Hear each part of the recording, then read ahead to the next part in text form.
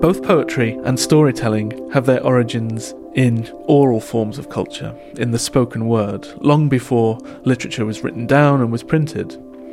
And we get a reminder of this in literary tradition itself, in, if you like, the conventions of poetry. In William Blake's Songs of Innocence and Experience from 1794, the opening poem begins like this. Hear the voice of the bard, who present, past and future sees, whose ears have heard the holy word that walked among the ancient trees. These lines suggest that to become a reader of Blake's poem is, in a sense, to be a listener in the first instance, and that the poet himself, who's likened to a mystical figure from oral tradition, is also a kind of listener who receives divine inspiration. So to be a poet is to be open to other voices, to allow one's own voice to mix and mingle with forces outside oneself, and to be receptive to voice in order to produce one's own creative expression. I'm Dr. Peter Garratt from the Department of English Studies at Durham University, where I'm a lecturer in 19th century literature. Charles Dickens is an especially fascinating writer to consider in relation to voices, not because he's an especially psychological novelist in the way that Eliot or Henry James are generally seen as being, but more because voice plays such an important role in the way that he develops character. In fact, Dickens described his own way of writing as a process of allowing characters' voices to come to him. So rather than voluntarily thinking them up, he said that characters in certain situations would speak to him, and he would transcribe their speech, and that's how their characters would be built. And one extreme example of this was the invention of a well-known character, Mrs. Gamp, in his novel Martin Chuzzlewit. Mrs. Gamp, it is said in anecdotes about Dickens, came to him with such an intensity that she acquired a kind of existence of her own, a kind of autonomy. She lived off the page and forced her voice upon him when, for example, he was in church and she would apparently laugh at him. If Dickens' characters seem to begin their life of their own volition in his head, then it's perhaps no exaggeration to say that by the end of his life, they had taken on such a kind of autonomous force that they contributed to Dickens's exhaustion. And this was because he performed the voices of his characters on many reading tours around Britain, Ireland, and the United States during the 1850s and 1860s. The energy of the performance all stemmed from his ability to vocally perform and to somehow inhabit the characters. It was as if in some way he was channeling the famous characters who he'd invented. And one of the most popular scenes was the scene from Oliver Twist, in which the prostitute Nancy is murdered by Bill Sikes. And in his last ever performance, he did this scene whilst almost himself barely able to muster his own voice because he was so exhausted. My name's Patricia Waugh, and I'm a professor in the English department at Durham. So many writers have written about their own voice-hearing experiences, such as Dickens, Virginia Woolf, William Blake, Evelyn Waugh, Muriel Spark, Hilary Mantel. And it's interesting that some of the research that's been done on writers shows that it seems to be most common with novelists.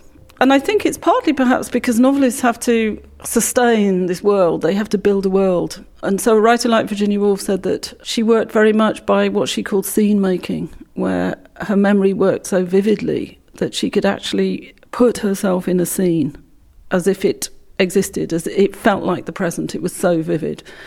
And she said once she's made the world, the people start coming into it, the voices start appearing, and she starts building them into characters.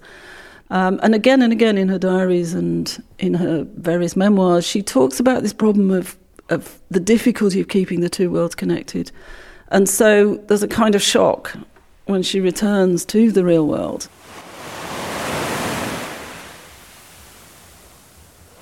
The novel To the Lighthouse by Virginia Woolf was published in 1927, and in a sense it's a work of mourning. It's about coming to terms with the deaths of her mother and her father, and the fact that her first kind of psychotic breakdown when she was 13 happened after her mother's death, and that's when she started hearing voices.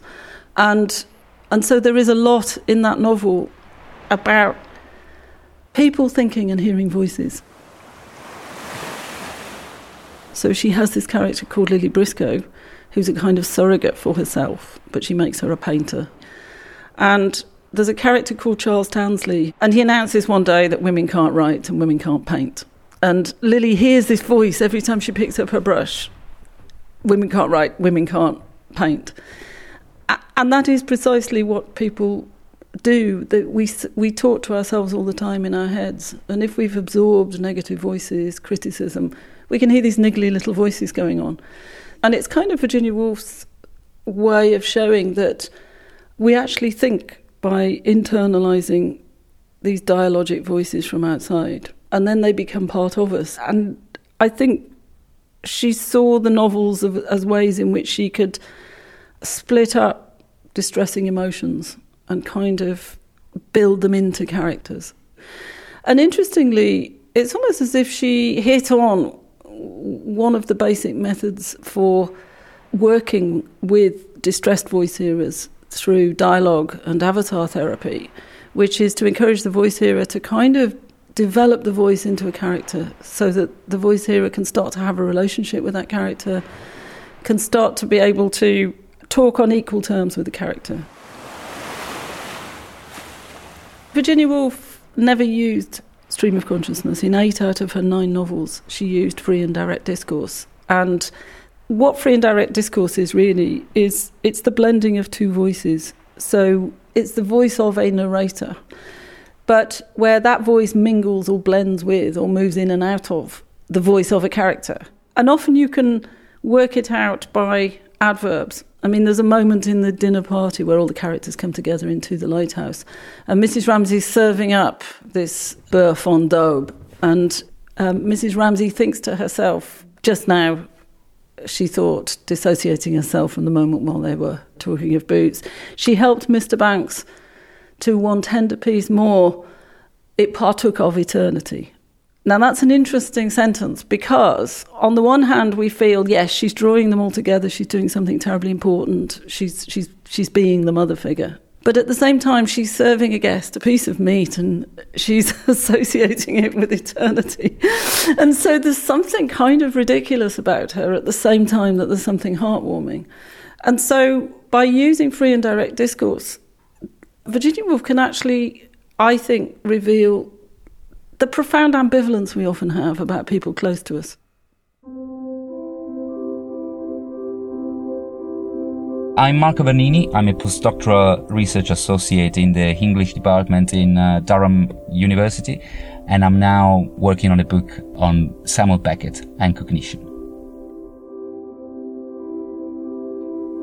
We start to find voices in Beckett's work with some short stories in the 1940s, and then the voices become prominent in what is now called the trilogy, the 3 novels he wrote in French, Molloy, Malone Dies, and The Unnameable. And from that point onward, chronologically speaking, voices are everywhere.